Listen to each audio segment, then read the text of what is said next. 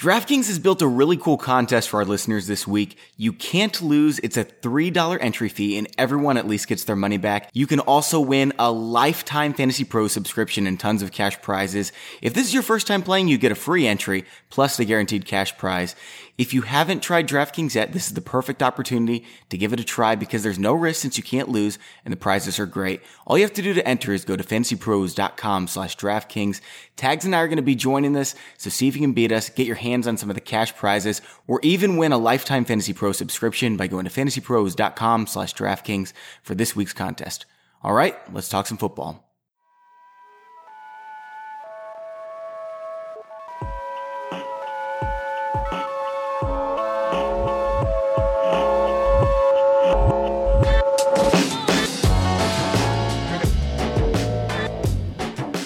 Hey everyone, welcome back to the Fantasy Pros Football Podcast. I'm Bobby Sylvester, as always, with Mike Tagliere, who I just found out hasn't played foosball since he was a kid. That's ridiculous, Tag. It's really true. And I don't know. I didn't realize that was like a thing to be ashamed of, but I was reminded of that this weekend when we had that meetup where I got to meet a lot of our followers, and our guest was there too. He unfortunately wasn't there for the foosball portion, but I was made fun of for not having played foosball since I was maybe 8 years old. That's just incredible. I don't know how that happens, and he's not going to tell you this, so I have to go ahead and step up and tell you guys.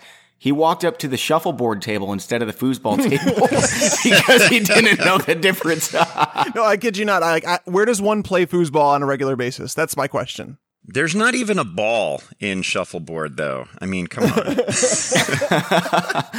So our guest today, you heard him. It's Andy Behrens of Yahoo Sports. Give him a follow on Twitter at Andy Behrens. That's Behrens. Andy, thanks for joining us. Thanks for having me. It's great to be on with you guys, actually. Absolutely. It's our pleasure. So guys, I want to talk about Tom Brady. I mean, he spent most of his career on the injury report, but when I see AC joint sprain on a quarterback, let alone a 40-year-old quarterback, it has me a little worried. Do you think Brady owners should be a little concerned, Andy? No, not unusually concerned. It's an injury to his non-throwing shoulder, right?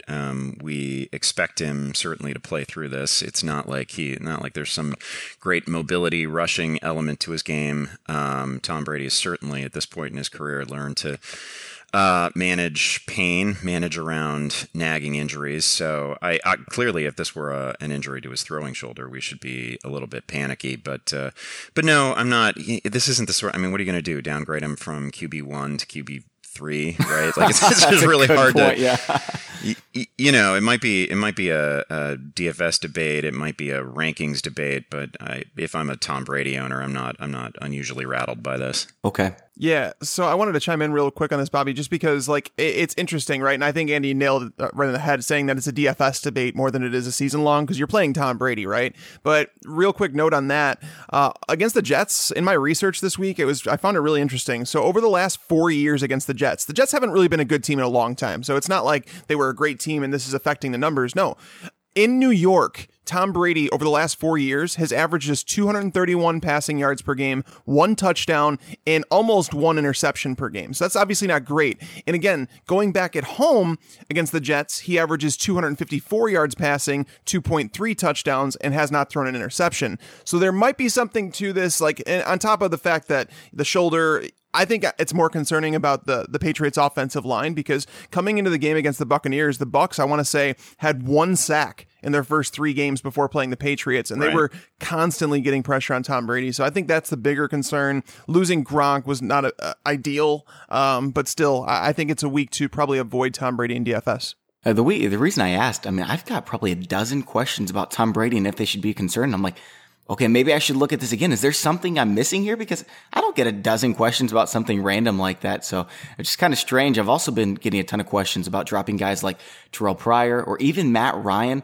I mean, I wouldn't recommend dumping either. And I actually think Matt Ryan is the player to buy right now based on his future schedule. But I want to pick your brain, Andy. I will just say, those are also guys coming off bye weeks, right? Like, why on earth are you dropping somebody off of a bye week when we're heading into them? Question. Yeah, I don't understand. But when do you consider the right time to drop a guy like that where we spent a 5th, 6th, or even 4th round pick like Pryor, who's just struggling so much?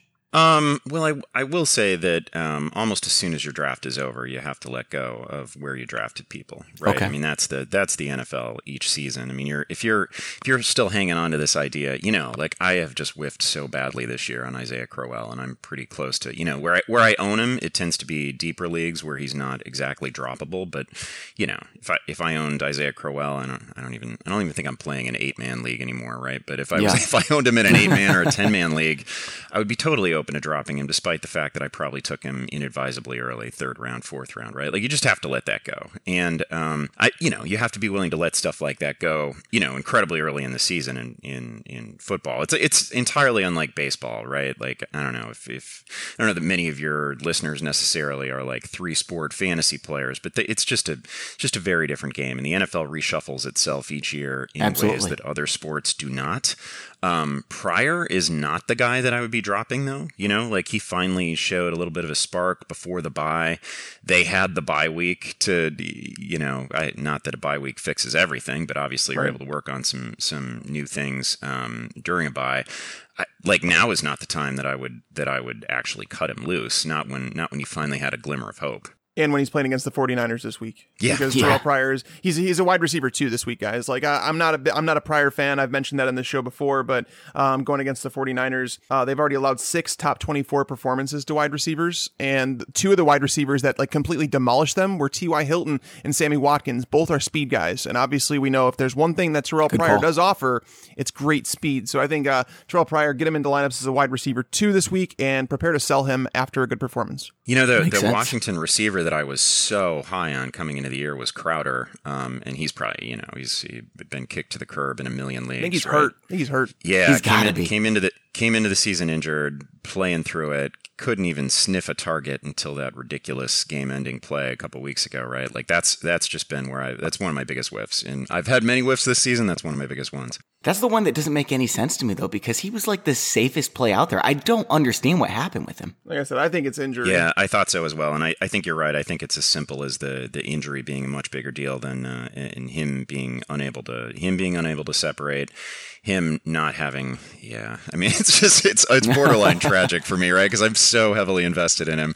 He was the guy. He was like the one remaining guy that had rapport with Kirk Cousins, and it's just not happening. We've all got a handful of players like that this year, and we're all getting blasted for it on Twitter. But, there's 150 players to predict. We're going to get at least a handful of them wrong. So sorry, guys. I wish we could do perfect, but it's just the facts of life. If we were perfect, I mean, I think we'd all be millionaires playing DFS, right? That's a great point. Yes. Exactly. I would not be getting paid to analyze it on Yahoo, right? I would be. So, Dax, you said on the previous show that you had a buy low and a sell high player. I mentioned Matt Ryan. My favorite buy low, though, is Alshon Jeffrey. He's seen top tier corner coverage for most of the season. Who are your guys' tags? If I can just say, I love Alshon as a buy low, because I'm sure that people are frustrated off last week's game. But he's it's that full combination. Like the team context is great, right? Like the offense is absolutely humming. It was great. They obviously are coming off the game against Patrick Peterson. Peterson has locked down everyone so far this year, not just Jeffrey. Now you don't have to worry about that on the horizon anymore. I think you're just dead on right on Jeffrey. I mean, he's going to be a heavily targeted receiver in an offense that is just, printing yards and points for us. So I think that's a really good call. So, Andy, what kind of running back or wide receiver would you deal to get Jeffrey?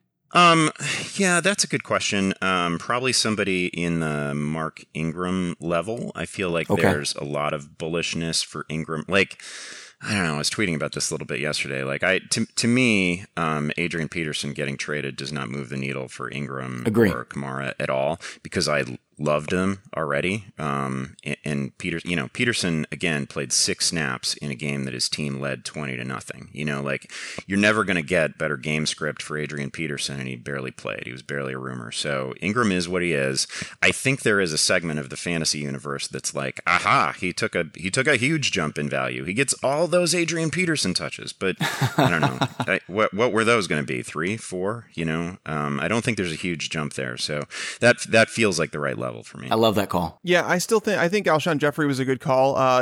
His schedule, most people don't realize he matched up with Josh Norman, Marcus Peters, Janoris Jenkins, Casey Hayward, and Patrick Peterson. Amazing. And his schedule coming up, he's going to play the Panthers, which it's an okay matchup. The Redskins again, but they're going to be without Josh Norman, who's out for 4 weeks, and then the 49ers. So considering he's gotten 38 targets through 5 games with those cornerbacks on him, it bodes well for his future projection and the fact that they really don't have a run game.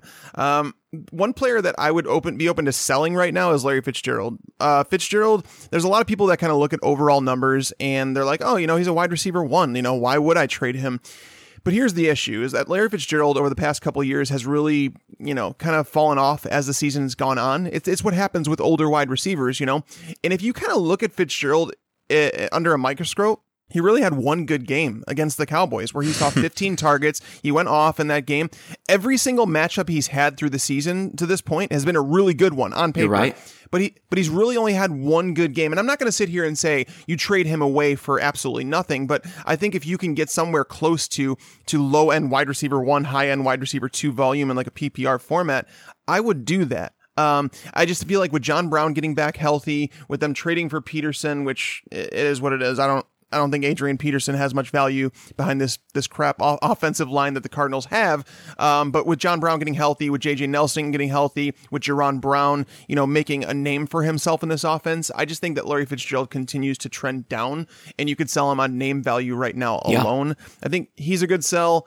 But I think you guys talked about Mark Ingram, and I do want to mention that I liked him as a buy before this because most people don't realize, and you guys are right, I don't think that the trade really impacted Mark Ingram very much at all because Mark Ingram has played 62% of the snaps this year, or 52%. That's a lot. Last year he played 46%. Wow. So he's already played more this year than he did last year. He just hasn't had very many scoring opportunities, which have made his numbers look worse.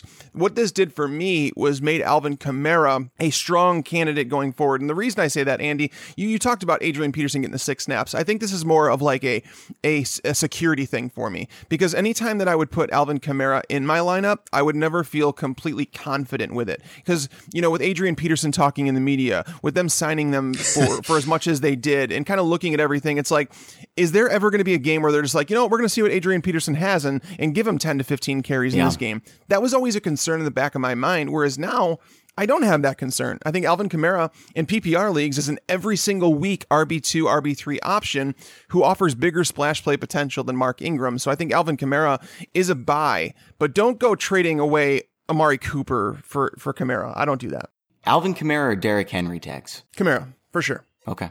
Yeah, I had a couple people. 2 people asked me that on Twitter. Oh, yeah, I fully agree with that. I feel like the Ingram people ought to be kind of looking over their shoulder a little bit at Kamara because every game so far, not only does he pass the eye test, but he looks like the more dynamic player. He's better. And of course, yeah. I mean, we know what kind of ridiculous athlete he is, right? And that goes away in time. But I mean, I feel like the gap between Kamara and Ingram right now is pretty substantial. He's got huge potential. Let's just say Ingram goes down. Would Kamara be a top 8 running back? It's possible. I would expect the Saints to. What do they have on the roster left? Trey Edmonds, right? Like I always expect the Saints to incorporate additional backs, even if they're guys that we've barely heard of and barely seen. So yeah. I think they'd probably want to keep Kamara in the role that he has now. They get so comfortable with that. But of course, there have been stretches due to multiple injuries previously in the Sean Payton era. Pierre Thomas for that magical half season comes to mind. There have been times where one guy just gets so much run that Tim Hightower when he had to take over in those final 2 playoff weeks. Yeah. Right, that those guys emerge as like top 10, top 12 plays. Yeah, and Bobby, before we move on, Bobby, I wanted to mention, you had Alshon Jeffrey as a buy. I gave you my sell in Fitzgerald, but one more buy, I want to say, Mike Gillislee. Go out there and trade for Mike Gillislee right now, because if you were to guarantee me that you can get 12 carries a game in the Patriots offense and all of the goal line work, you mean to tell me that you wouldn't buy a running back who is being sold right now for peanuts? Would you trade Fitzgerald for him? Like, I would. Yes, I absolutely. Well, it really depends on your team, right? And that's where trades it really gets really dicey because there's certain teams that are stacked at running back and don't really need to trade for Mike Gillislee. Yeah. But it's highly unlikely that you have 3 running backs in your team that I like more than I like Mike Gillislee. I think this week against the Jets is one where he scores a touchdown, maybe 2. And if you go back to last year, LeGarrette Blount, there were 3 games that he didn't score a touchdown in the entire season. Mike Gillislee hasn't Mike Gillislee hasn't scored the last couple weeks, and that's what I'm saying. It's going to get back on track. They're using him in a lot of these positive game scripts. The defense got better last week. If their defense gets even slightly better than it's been over the first quarter of the season, Mike Gillislee is going to start to see more and more carries. And again, he hasn't seen fewer than 12 carries in a game. And if you guarantee the goal line work for the Patriots, you belong as an RB2 in fantasy lineups. Yeah, that 3 touchdown game really happened. That was I know it seems like it's forever ago, right? Because it was week 1, but that really happened within the context of this season, and that is still part of the appeal that Gillislee has. Of course, he hasn't caught a pass yet, which is a small worry. That's a knock. But really, how many running backs are there out there that you actually feel confident inserting in your lineup every week? I mean, you can't say that about Marshawn Lynch. You can't say that about Amir Abdullah, Joe Mixon, DeMarco Murray, all these guys. I would much rather have Gillislee because he offers you a much higher ceiling than those guys. That's a good take, man. You convinced me. You big time convinced me there. Okay, so we're going to move over and talk about our rankings in just a second. But first, Tags has a word from today's sponsor, bombfell.com. For sure, guys. You guys are busy, just like us. I mean, that's why you're listening to a podcast. You're probably on your way to work. Maybe you're taking your kid to daycare. I don't know. I know how it goes. But what I can tell you is that we do not have time to go out and shop for our own clothes. Bombfell is a solution to that problem. I had no idea that companies like this existed. Otherwise, I would have used them a long time ago. But all you do is you go to bombfell.com. That's bombfell.com/fantasy pros. You sign up for free. They're going to ask you about the current style of clothes that you wear. And if you want to veer off in a completely different direction, you get to set budgets that are strictly for you. You can say, I'm willing to spend this much per outfit, whatever. From there, you can either pick clothes that you like, or you can let a stylist choose for you. That's right. They give you your own stylist. Yes, I've been wearing Adidas jumpsuits forever, so I decided to let my stylist, Jasmine, help me out with a completely new style. She sent me a preview just to make sure I was okay with her choices. The clothes were at my door 2 days later. The customer service was hands down the best part of it. When you receive your clothes, you have 7 days to tell them what you want to keep, send back the rest absolutely free. And they actually give you a return label so that you don't have to do any work yourself. I cannot say enough good things about the VIP treatment that I received from them. So do me a favor, go to bombfell.com/fantasy pros while you're at work today. Check them out and let me know what you think. By putting in our link, which is again, bombfell.com/fantasy pros, you will receive an automatic $25 off your first order. Again, bombfell.com, Bombfell. Open and close. That's a really cool concept, man. So now you're only wearing Puma tracksuits and it's changed your life? Oh, God. The Puma. That's what I moved on from. Back in the day, it was like Adidas to Puma. And then I was like, no, I like Adidas. I went back to Adidas. And I still rock. I'm sitting actually in my pair of black Adidas pants with my red stripes on them. They're like my favorite Adidas pants. I'm wearing jorts right now. Actually, I'm not. My wife threw out my jorts. I used to wear jorts every single week to softball. If you guys don't know what that is, it's jean shorts. Like, you take your jeans and you cut them. And whenever I wear jeans, they always, mine tear right above the knees because my thighs are just too big. Yeah. And so I had to cut them pretty short. And I used to wear them to softball. And I ripped them, running out in the outfield. So they got thrown away, and I don't have any more jorts. Sad story. I'm with you. I feel a real man makes his own shorts. I like that. Yes. Stop wearing so tight of jeans that you're tearing your jeans. That's what I need to take away from this, because Bobby is not a very big person. Do we think Bobby is wearing skinny jean jorts? I'm definitely not wearing skinny jeans. The problem is they don't make jeans that fit me. That's why Bombfell makes sense, is because they tailor your clothes. I'm looking for someone who can make jeans that work for my body. I've got a 27-inch waist and these big thighs. It doesn't work. So I might have to try them out. Hey, by the way, Bombfell is spelled BOMBFELL. You could take that any different way. So just want to make sure you guys knew how to spell that. Bombfell.com. Yeah, for sure. /fantasy pros. Okay, so moving on to our rankings, we'll be covering players who are right on the cusp of starting in standard 10 and 12 team leagues. So running backs in the, 18 to 30 range and so forth. We're going to go one position at a time. We'll start at quarterback. Andy, I don't know what to make of Derek Carr coming off the injury. What can you tell us about him coming back? Oh yeah, I hate this, right? Like I hate the nature of the injury. I hate the likelihood of potential re-injury. Maybe it's not that high. We actually on Fantasy Football Live on Sundays we have an orthopedist who comes in, Dr. Greg Horner. He gives his take on players who are currently injured, players who have suffered injuries of sort of unknown severity, and he was super optimistic about Derek Carr coming back. He didn't seem to think that it was impossible that he would have played last week. He certainly doesn't. He gave a timeline of probably coming back this week. It's certainly a huge benefit to all the skill players associated with the Oakland offense. My nature is to be really skeptical of players coming back from injuries or players who are playing through injury. That's especially really what's after going what on Bradford here. did last week, right? Yeah, and that's so fresh in your mind, and that was so. And obviously, these are very different situations, but I'm worried about it. I'm not 100% convinced that he's going to go. They certainly seem very optimistic about it. I have not ranked him very aggressively. I've certainly not ranked him as I would a healthy Derek Carr. I'm worried. I don't hate the matchup. Like the matchup seems super friendly to me. Chargers have allowed plenty of passing touchdowns on the year, but I'm a little panicky right now. It would have to be a pretty deep league before this sort of situation where my alternatives to Carr would be like Hogan, Trubisky, Eli, dreadful alternatives like that. Yeah. Before I would play him. I'm with Andy on this one. I wouldn't play Derek Carr if I could help it this week. And the reason I say that is because even if he does play, the matchup's not bad, but it's even better for Marshawn Lynch, where I don't think they want to throw the ball a whole lot. And that's the issue with Derek Carr, right? Is that even going back to last year, they just don't have him throw a whole lot of attempts. And, the Chargers, the way that you beat them is on the ground. They've allowed might be the easiest team to run against.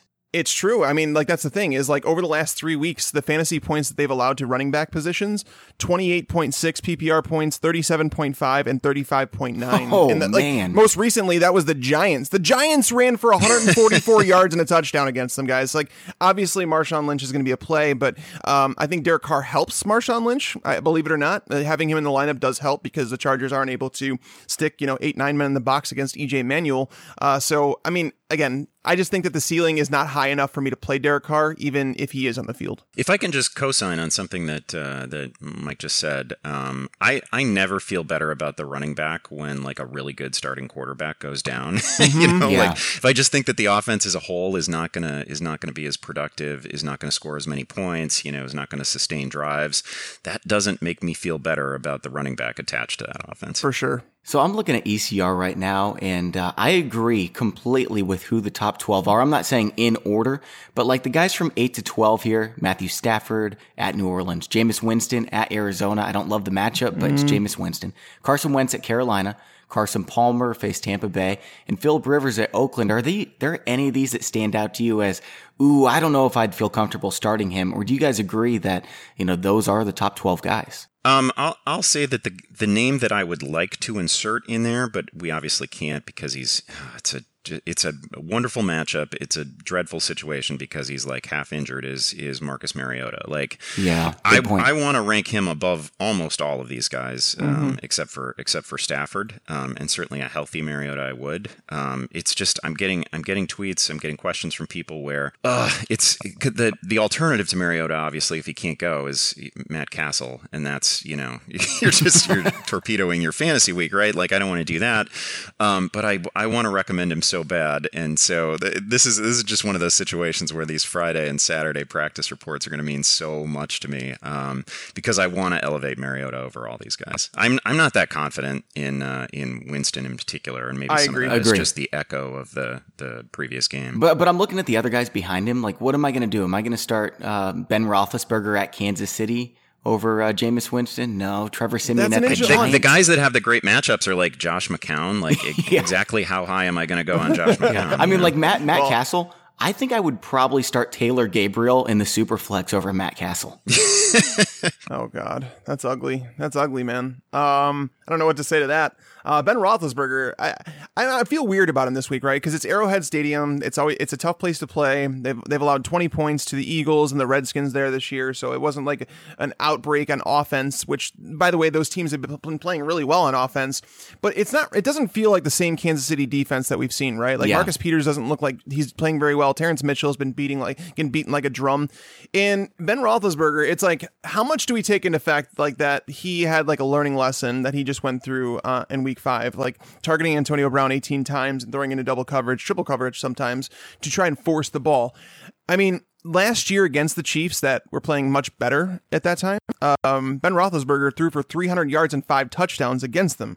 Now, granted, that was at home. But Andy, how do you feel about Roethlisberger this week? Is there anything to it that this Chiefs defense just isn't what it once was? Oh, I think that's definitely true. I think the loss of Barry began the process, and then you're right. Peters is getting cooked, pretty consistently, right? Like every week, he's screaming at people on the sidelines. Like we can't think of him as the same sort of shutdown caliber corner anymore.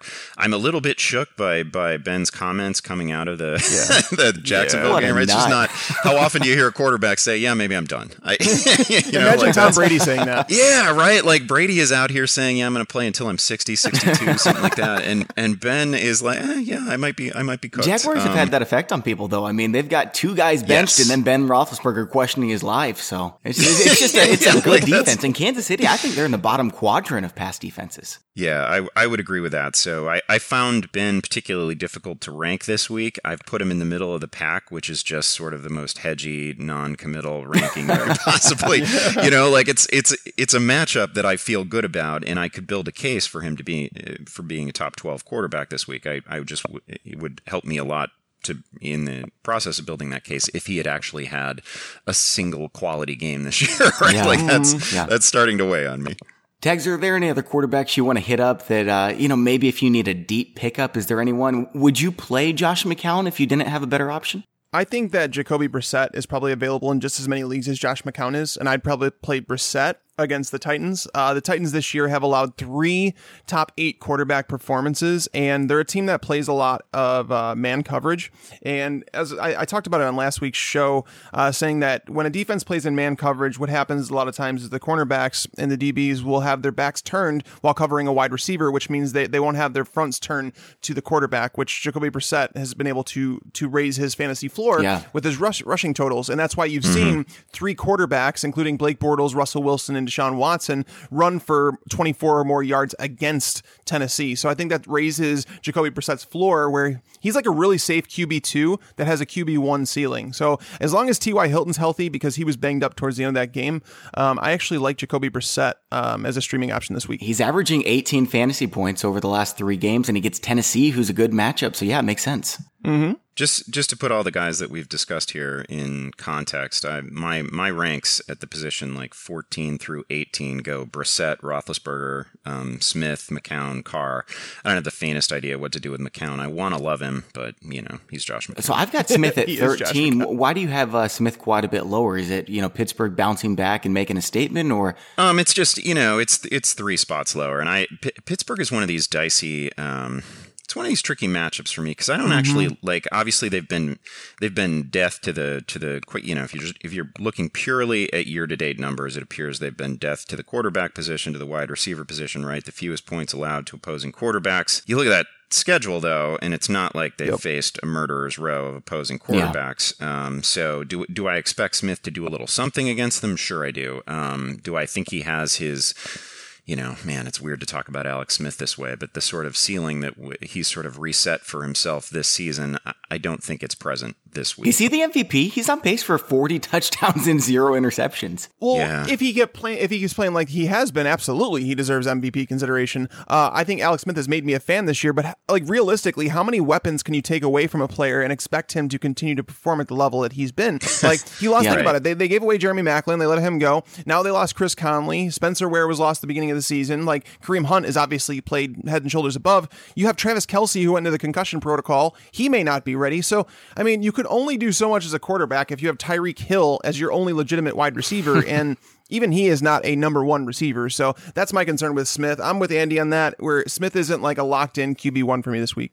That's the other issue with my current ranking on Smith is we got to know what Kelsey is this week and if he can play. Yeah. Well, what about Sam Bradford? I mean, I know he looked horrible and like his career might be over, but he's not playing. He goes against Green Bay. He's not playing. That's official. I agree. I've ranked Keenum. There's no way Bradford. Yeah, there's no way Bradford plays this game.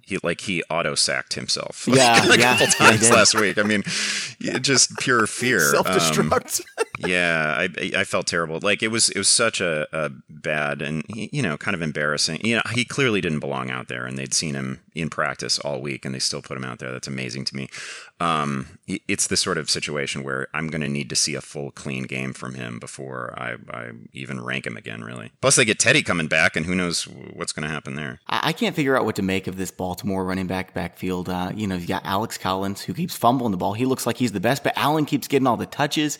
Is he startable this week, Andy? Is he startable? Sure, he's startable. The Bears have been a trickier than expected matchup, right? And I'm not a huge Buck Allen fan. I know there's a range of opinions on him, but coming into the season, he had never once been even a 4-yard per carry guy. So I don't think of him as a particularly explosive or efficient runner.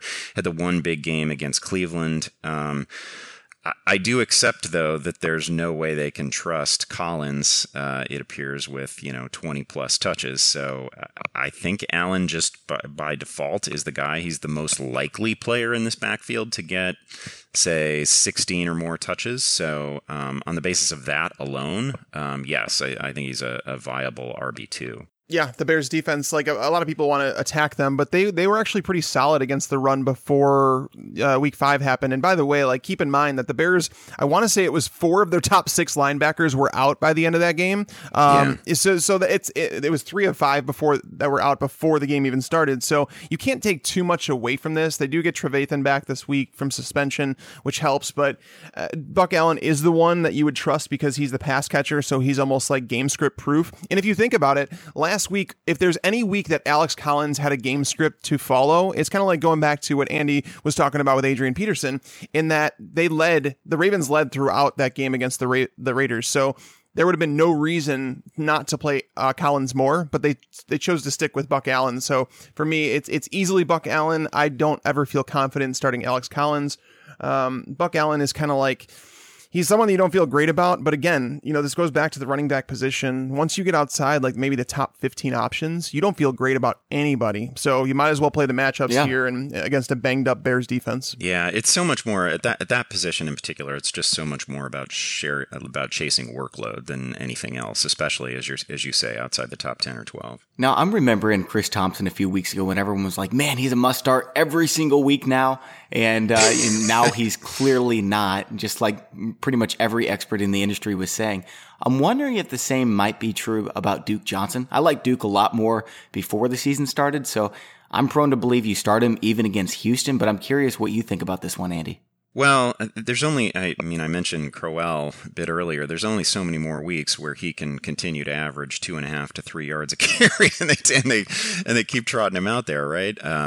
Plus, he was part of, I don't know who actually got credit for the fumble on that pitch last week, but he certainly could have pulled it in, right? So if you add ball security issues to a guy who was already a remarkably inefficient runner, at some point they were already giving Duke Johnson touches in goal-to-go situations, even though he wasn't getting very many carries overall. At some point, that's got to flip a little bit, and they turn Crowell into a guy who's maybe only getting 10 carries a game instead of 16 or 18 that go for 45 yards, right? Yeah. Like we can't have very many more weeks of that. So it's hard for me not to view Duke as to some extent an ascending player. He went from getting 6 rushes in the first 3 weeks, and now he has 10 in the past 2.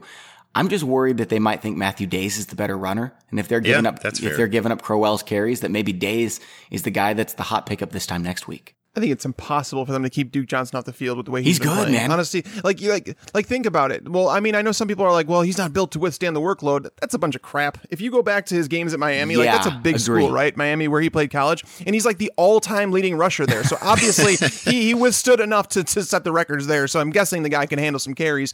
The really like what it comes back to is Hugh Jackson being able to admit that he was wrong. Can he do that? It finally got to the point with Deshaun Kaiser where he had no choice but to say, yep, I was wrong. We have to go forward with Kevin Hogan. They named Kevin Hogan the starter this week. Rightfully so.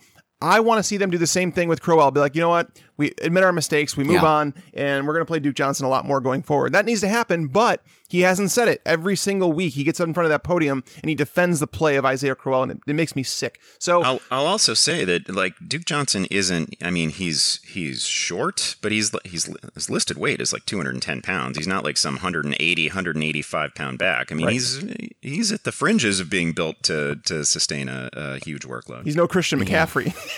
Right. You know, I'll tell you what, watching Kevin Hogan play, I think he can stick it in this league. I think he's a pretty decent quarterback. I'm not saying he's like, going to be fantasy relevant by any means, but I wouldn't be surprised if he performs like a Joe Flacco for the rest of his career. By the way, Mitch Trubisky deserves so much better than John Fox and Dowell Loggins.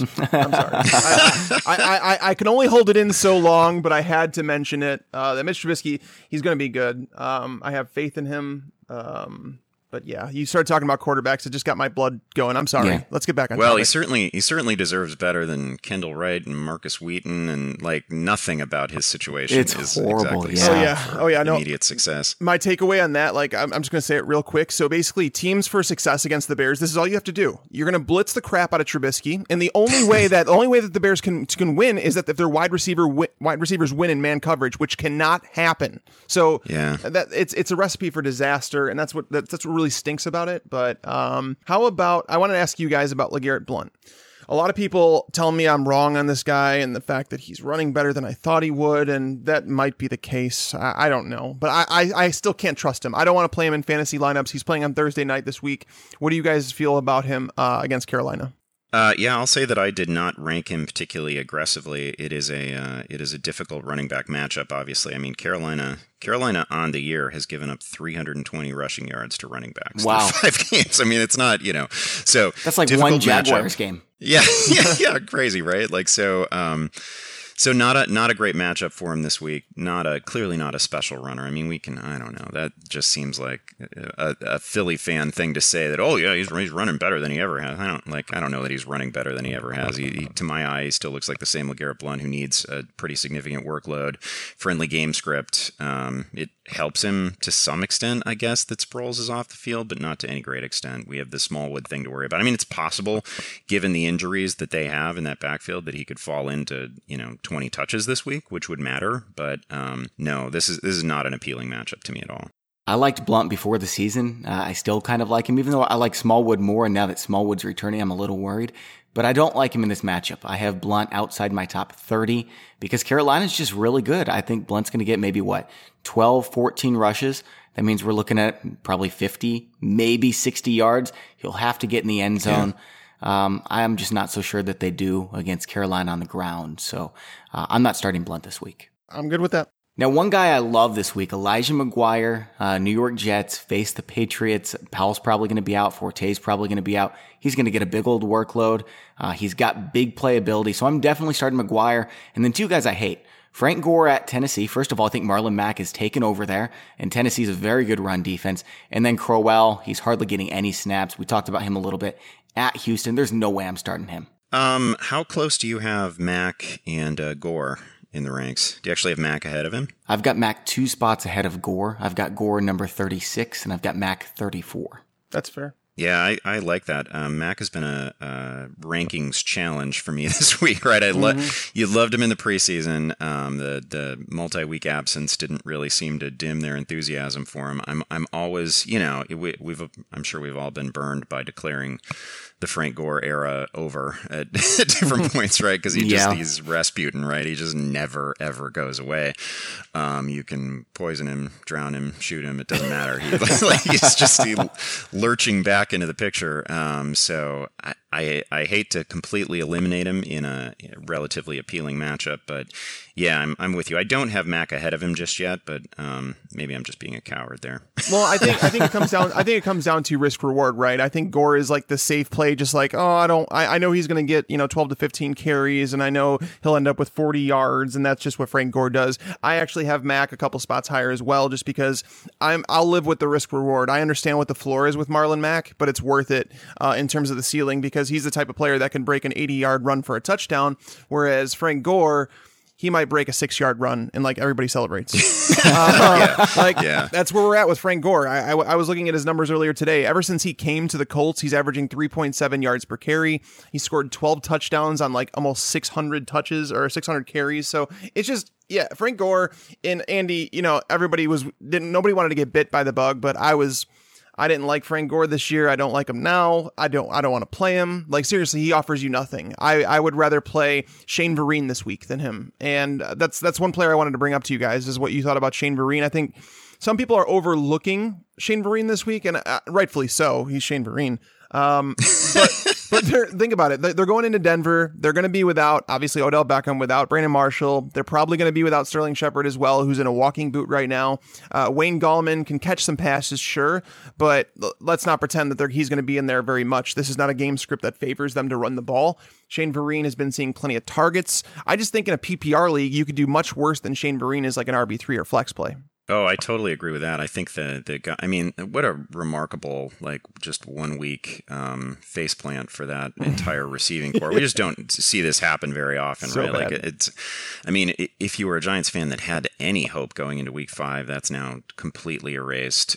We just don't see this very often, but clearly the guys that stand to benefit from it in time will be Shepard, but not this week. And then Evan Ingram and Shane Vereen is going to have to get more involved, just because the rest of the receiving core is just, basically names from the discard pile. So I do think we're probably going to see a little bit more Vereen. He's I wouldn't even trust any Giants, skill player this week against Denver. I just think it's a murderous matchup and a beaten team. But the one back that I might even feel best about moving forward is Vereen, because as optimistic as everybody is about Wayne Gallman, I actually think when he's healthy, Darkwa has looked a little bit better. The answer is not Paul Perkins, but I've got no issue with Darkwa, and I can see that as a pretty straight rotation rest of season, with Vereen having the only appealing role in PPR. Mm-hmm. And going back to week 1, Shane Vereen did have 10 targets with Odell Beckham out of the lineup. So again, I just think that he's kind of being overlooked, especially in PPR formats. All right, so let's move on to Adrian Peterson. He's obviously playing his first game. I don't know how much we can take away from that. I don't know how much of the offense he has to learn to carry the football this week. But Andy, how do you feel about Adrian Peterson in a home game? I guess you can put the home game in quotes because it's his first game in Arizona. But how do you feel with him against Tampa Bay? Yeah, we have to pretty much be done with the whole Adrian Peterson with a chip on his shoulder thing, because that has not paid off over the past couple of years, right? Like there's no narrative that I can fully embrace here. And then it's a very poor offensive line. He doesn't have the diverse skill set of obviously David Johnson, someone like that. Like they're not. You can only use him in sort of one lane, and he needs a very specific game flow. I'm not bullish on him this week. I'm not bullish on him this year. I don't have him ranked as anything close to an RB2. I'm definitely going to need to see Peterson prove it. I thought, first game for New Orleans, I thought he had some moments that looked not like the old Adrian Peterson, but like a serviceable running back. Right. But every week it's going to have to be a situation where I really think that he's going to have positive game script. Because we have all the old problems with Peterson too, right? Like he's not going to be much of a receiving threat for that team. That's clearly Ellington. Ellington is obviously the guy that you're going to want in PPR formats. So I'm not that bullish on him. And I also have a little bit of nostalgia with Peterson. He was like one of my first really big fantasy hits. I loved him early on. Part of me will always want to see him succeed. Like 2007, 2008, Adrian Peterson was just phenomenal, breathtaking.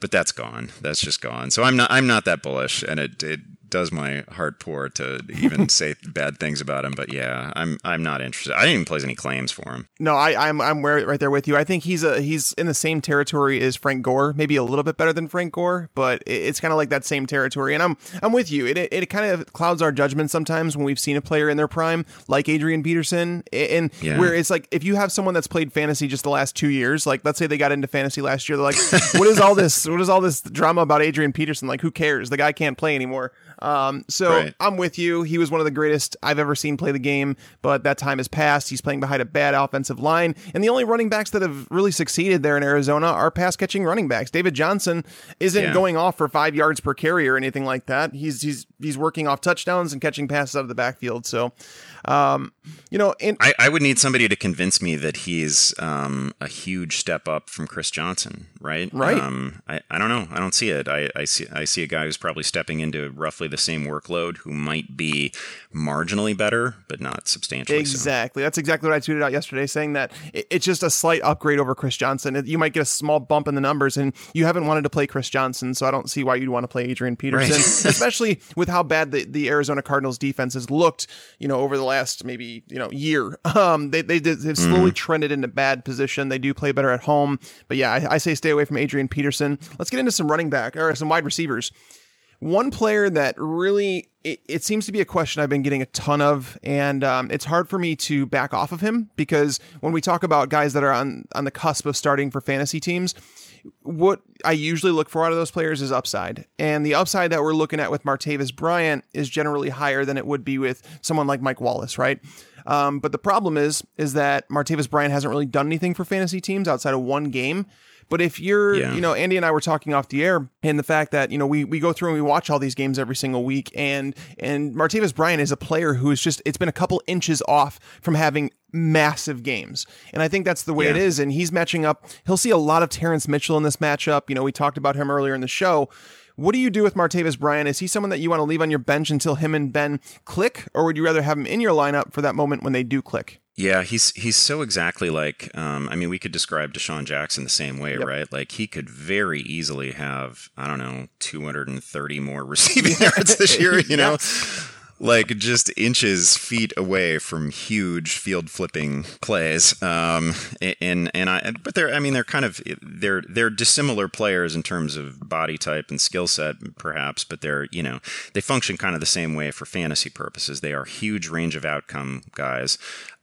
If I felt a little bit more bullish about Ben Roethlisberger, then I would certainly feel better about Bryant. I have a ton of Bryant shares because I came into this season really optimistic about the Steelers' offense. Generally, I had not written off Roethlisberger at all, and in fact felt really, really strongly about. Coming into this season, Bryant was nearly a touchdown per game sort of player when he was on the field. So I'm still optimistic. I think they can put up a big number against Kansas City.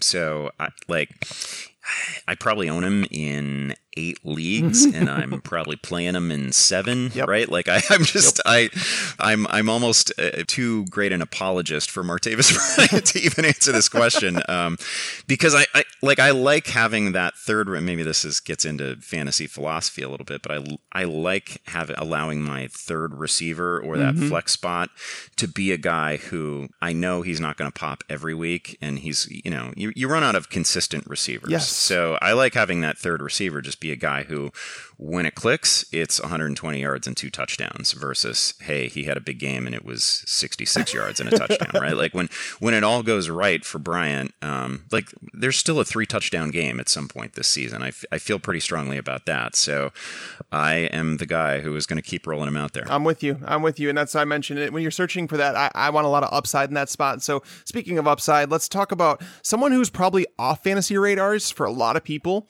but against New England, it's hard not to think that Robbie Anderson could be a sneaky play. And the reason I say that is because, you think about what the Patriots have had issues with this year, and they've had trouble getting to quarterbacks. And if you give Josh McCown time, he's going to take some shots down the field to Robbie Anderson. And you have to think that one of those he's going to connect on at some point. So is Robbie Anderson worth starting for people that have, maybe they have Doug Baldwin on a bye week, or, AJ Green? There's a lot of big name wide receivers on bye this week. So let's pretend that somebody is struggling to find a a receiver to plug in, would you rather have someone like Robbie Anderson or someone like Mike Wallace to plug in your lineup?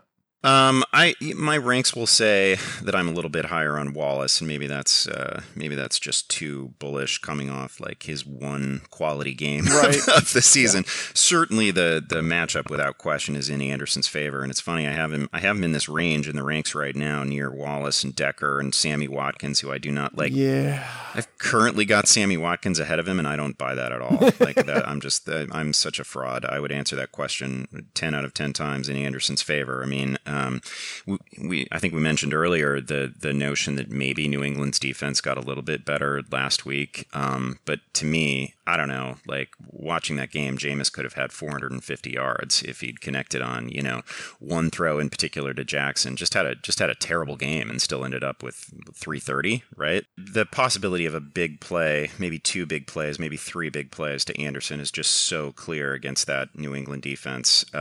It's hard to talk yourself into Curse and ASJ and McCown and all these guys, but there are going to be points here. It's not that difficult to imagine the Jets getting to 24, 27 points, and Anderson being a big part of that. Now, you mentioned Sammy Watkins, obviously. That was one of the guys I really did want to talk about, because after the game, Sammy Watkins was apparently very frustrated with his role. I know, Bobby, you mentioned the whole flu thing. That didn't really come up, but Sammy Watkins did say he's frustrated that he's not getting the targets he wanted. Stupid. It is so stupid. Well, this is a player they traded for, okay? He's essentially on a 1-year deal, and he gets to choose what he does next year. So I would assume that Sean McVay wants to make this guy happy. So does that play into it at all? Or are we just too concerned about the matchup with the Jaguars? Because AJ Boye and Jalen Ramsey is the best cornerback duo in the league. I don't think it's even close.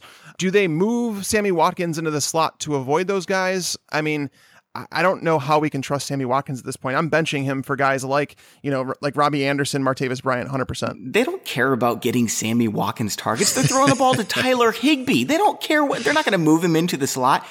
I love Sammy Watkins. There is no way I'm playing him against Jacksonville. It's not even close. I don't have him in my top 40 this week. Yeah, I agree. I feel like his whole job this week is going to be to occupy like Ramsey, and they're never going to look his way. I mean, he's been just an afterthought over the last 17 yards over the last 2 weeks after the big game against San Francisco. This is, he's going to have games again this year, but it ain't happening here against Jacksonville. There's just no place to hide. So you think Ramsey's better than Boye? Because I think it's the other way around. I think Boye is number one and Ramsey's around number 4 or 5. Yeah, I don't mean to put those two into any sort of hierarchical arrangement. I mean, they're both great, right? I mean, this is like phenomenal. Facing peak Denver defense where there's just no place to hide. But Boye, Ramsey, whatever, he's going to face a lockdown corner this week. JJ just tweeted out from numberfire.com. He just tweeted out the Jags have given up 5.5 points to quarterbacks this year, and the Patriots have given up 25 points per game to quarterbacks. So there's a huge difference there. By the way, I am back. So what happened is my power went out, and there was a boom right across the street when it happened. And I went to go turn on my phone so I could, tell Tags, hey man, my power went out, and the phone was off because I always turn it off for these shows. And I thought, oh no, there was an EMP attack. I was pretty frightened. Bobby thought there was an EMP attack. This is fantastic. Bobby, So in case you missed it, we talked about Martavis Bryant. We talked about Martavis Bryant. We talked about Robbie Anderson, obviously Sammy Watkins. Who's the next wide receiver you have on your list that you're trying to figure out whether or not we should start this week? Jaron Brown. I mean, he had one good week and everyone thought, he's a pretty good play this week. And then John Brown came back. Now we're dealing with him going and getting Adrian Peterson. I'm just not so sure what to think about Jaron Brown. Right now his ECR is number 41 going up against the Bucs. I'm not playing him, but it's close. I think it's interesting. I think that Jaron Brown deserves consideration as a wide receiver 4, kind of like in that range. And I know that he didn't have a good week last week. He had 6 targets, but it was a really weird game for them. Carson Palmer wasn't on his game. Their entire offense seemed like it was just off. Like it just didn't work last week. And someone mentioned a stat about how Arizona, I think it was Mike. Yeah, Mike we had on the show on Monday from the Fantasy Footballers. He had mentioned that the Cardinals just really struggle when they travel to the East Coast and play in the noon game. So there might be something to it, but this is still a wide receiver who's seen 29 targets over the previous 3 weeks, and he had scored at least 7.3 standard fantasy points in each of those games. So I don't think we can entirely wipe him out, but I will say that It is concerning for his stability that Jaron Brown did play more snaps last week, so he's clearly fallen into the number 3 wide receiver role, but they do run a lot of 3 wide receiver sets, so I still think that he remains in the wide receiver 4 radar. He just doesn't offer the upside that maybe someone like, Robbie Anderson or like Tyrell Williams does. Yeah, some other guys I had written down that I can't make up my mind on. Willie Snead, Tyrell Williams, who you mentioned, and Jeremy Maclin. Are any of these must-starts or must-sits for you, Andy? No, actually, not. Like they don't. There's nobody who jumps out as a must start to me. Certainly not Macklin. Certainly not. I mean, I could build a case for Willie Snead, but we'd like to see it once first, right? Right. Yeah, for real. Yep. I mean, it's hard for me to rank a guy like that who's been absent for so long inside the top 45, really. So I can see any of them as a viable play in a difficult bye week, but none of them jump out to me as absolute must start material. You guys don't like, I actually like Tyrell Williams this week. I think Oakland, if they struggle against anything, it's against like the deep ball. They've really struggled or like at the safety position. Their cornerbacks are not known to be anything great. And I mentioned last week that Tyrell Williams was a sit going against the Giants and that he was going to see a lot of Janoris Jenkins. He had 1 catch for 22 yards. People are going to be off of him. But, before that game, he had 13 targets in the 2 games prior.